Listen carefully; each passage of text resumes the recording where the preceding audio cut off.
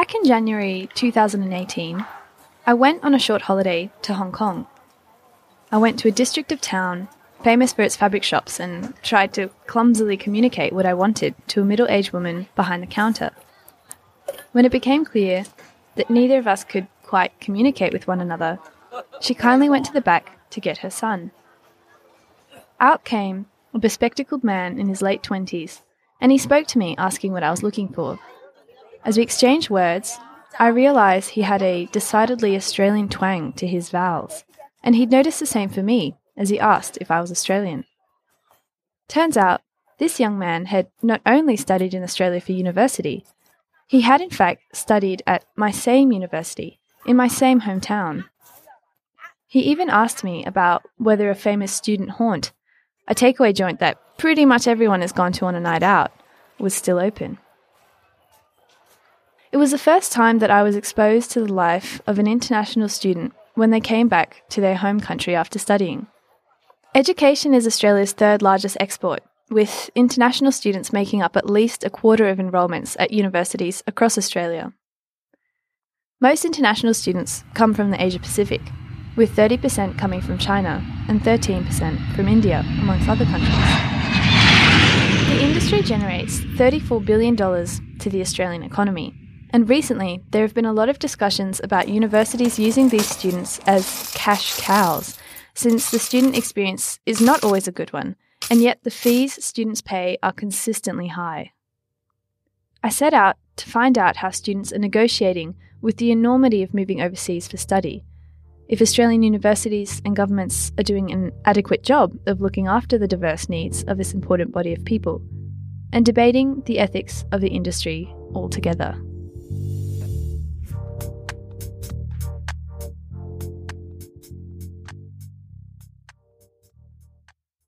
So my name is Hazel. I'm originally from Singapore and I've been here in Australia for about 3 years. I am the president of the International Students Department of ANUSA. Even coming from a pretty westernized Asian country like Singapore, I do get culture shock. So furthermore, people coming from other countries who are not as westernized as Singapore is, I would assume it's probably going to be quite daunting, especially if English is not their first language. It's going to be difficult. My name is Song Haotian. I come from the northwest part of China. The thing I can tell you is about some Chinese students because most of my friends come from China. The challenge for me is the language. I spend lots of time to speak English, to practice English. This year, I almost have the 10 years experience to speak English, but the English we taught from primary school or the junior high school is a totally different. There's tons of students come from China, actually. So it's like 3-4 students that actually come from China. So after the course, we use Chinese to talk with each other. I'm talking to Dr. Helen Forbes-Mewett from Monash University. Thanks, Serena. Yes, I'm a senior lecturer and researcher in the School of Social Sciences at Monash University. For well over a decade, I've been conducting research on international student wellbeing, international education, and other migrant groups. I think it's about lacking those traditional supports that students would normally have. Generally, I think we could say university students have supports of families or friends or networks that are long established, and international students are removed from those to an extent. They do the best they can by distance to keep those connections, but I think that's probably the biggest hurdle that they have is that distance, and in a sense it creates for them a cultural loneliness. For myself and other international students, what we'll always do is we go to our national clubs in ANU because it's home away from home for us. But at the same time with that, people tend to fall into a comfort zone. So they just ignore the cultural differences and just focused on what's comfortable. You know, it's kind of a circle, like if you are new in here and you will meet some people like come from China. So basically they will tell you something about the regulations of stuffs from the school. If they say ANU is a smoke-free campus, from my perspective, smoke-free for me, the smoke is free, so I can smoke everywhere, you know. So this is the way that I think. But the people who come from China, they always told me, no, they just want you don't smoke. We have WeChat. It's like the iMessage or the Facebook stuffs. And then we have the group chat. Yeah. The group chat is always the thing that I have all the Chinese people, they tie together for helping each other. I think particularly over the last 10 years, there's been increasing number of programs being introduced to assist students. There's also lots of focus on trying to get more integration with local students, which I think is quite a difficult thing really, particularly when people do like to hang around with those who are like them. It's a very normal and natural human trait that we all like to do that. So I think we need to allow that to happen as well. From my experience, many of the universities are already got programs in place to support the students, and it's often about trying to bridge that gap between educating the students that it is okay to seek out those helps. The support services may be there, but the international students may not recognise them as being particularly useful for them. So I think there probably needs to be a little bit more trying to bring those two things together, and that means perhaps approaching things slightly different. Very big shifting to go on, and I feel quite positive about that because I have seen some examples of that fairly recently. Do you think enough is being done to address that cultural bridge and that challenge in Australian universities? I would say no, because there are a lot of times where I've heard about how domestic students don't know how to approach international students and international students don't know how to approach domestic students. And I guess I feel like there shouldn't be this clear distinction between are you domestic or international? I mean, we're just all students after all, isn't it? Firstly is to break down that whole distinction between your international and domestic. Like, apart from the fees, there shouldn't be so much of a difference, and to provide more support in the sense of conversations about how we can break down barriers. Because I feel like it's not something one person can do, it's something that the whole university have to. Dr. Helen Forbes-Mewett, Hazel and Song all mentioned that gravitating towards communities that you are culturally familiar with tends to happen. So perhaps engaging with those communities and trying to disseminate information about services and resources through them could enhance student experiences.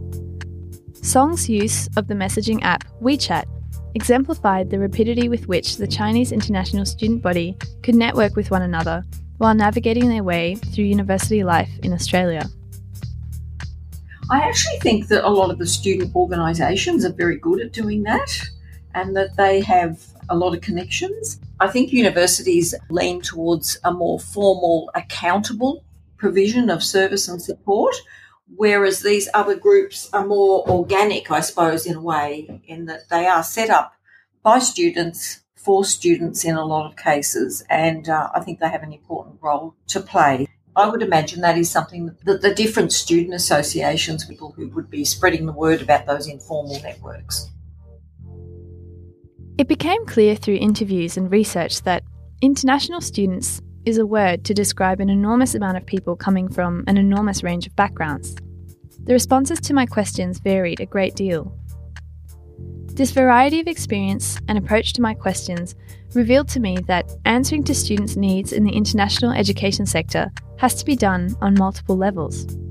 There is no one institution, university, or government department that can assist with English language barriers, cultural barriers, or other challenges that international students are confronted with, but rather a multidimensional approach would be best. Perhaps spreading knowledge for services that help to bridge cultural barriers and language barriers between international students and domestic students could happen through social media and informal networks. I came to this podcast with a feeling of unease surrounding the ethics of having an education industry centred around flows of students coming to Australia and being interested in their welfare so long as it relates to the Australian economy. In 2009, the Minister then for Education, Julia Gillard, said the two key areas of focus for Australia's international education sector were to continue to enhance our quality education and training system and ensure that Australia's reputation for world-class education is maintained and strengthened, as well as further improving student experiences, particularly students' living experiences and safety. Would you say it's ethical to want to accommodate to students' needs only so long as it relates to Australia's economy, given that education is Australia's third biggest export? I think it's ethical to play up to the needs to look up after students properly, but also I think it is an economic requirement, but I also think it is a moral requirement as well. And that just as one group of people caring about another group of people, that, I do think that we have a responsibility if we do bring the students here or make it possible for them to come here and undertake their education, that we do provide well for their safety and security. So I don't see anything unethical about making that statement. If Australia is benefiting from these students, and we certainly are, and no doubt the students are benefiting from their education, I don't really see anything particularly unethical about us providing well for them. I think we have a responsibility in a sense. We have this kind of a concept in finance or economic invisible hand. It means everything you've done for the society, even you use the purpose for yourself. For example, you want to earn money and you just open the store.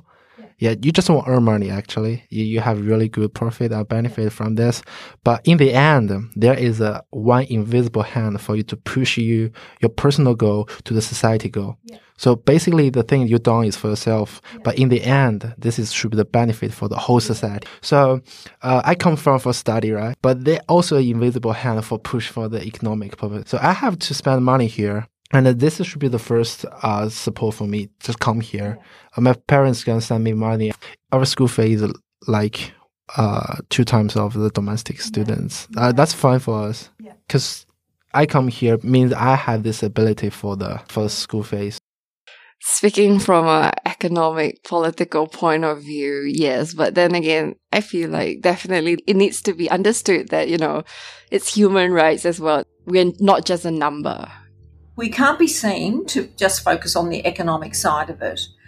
That certainly won't help our reputation. So therefore, the economic side of it will deteriorate in a sense if we're not seen to be providing properly for the international students that come here. I think it's quite closely entwined. Having spoken to all 3 interviewees today, I realised that inevitably the economic dimension will be discussed again and again, since our economy is so dependent on this export. However, as Dr. Helen Forbes-Mewett said, the mutual benefit of providing quality education to international students in exchange for economic benefit is ethical, because it's combined with the responsibility of catering to students' needs in a balanced and multi-level way. The two don't necessarily cancel each other out. The importance of keeping this economy alive and thriving will mean that, in years to come, Australia's connection with the Asia-Pacific can be strengthened too through those interpersonal relationships formed during university years. Person-to-person contact between domestic and international students will foster the cultural richness and diversity that my interviewees spoke about, and perhaps more Australians will stumble into small fabric shops across Asia and the Pacific, only to meet their fellow alumni and discuss student takeaway joints from their university days.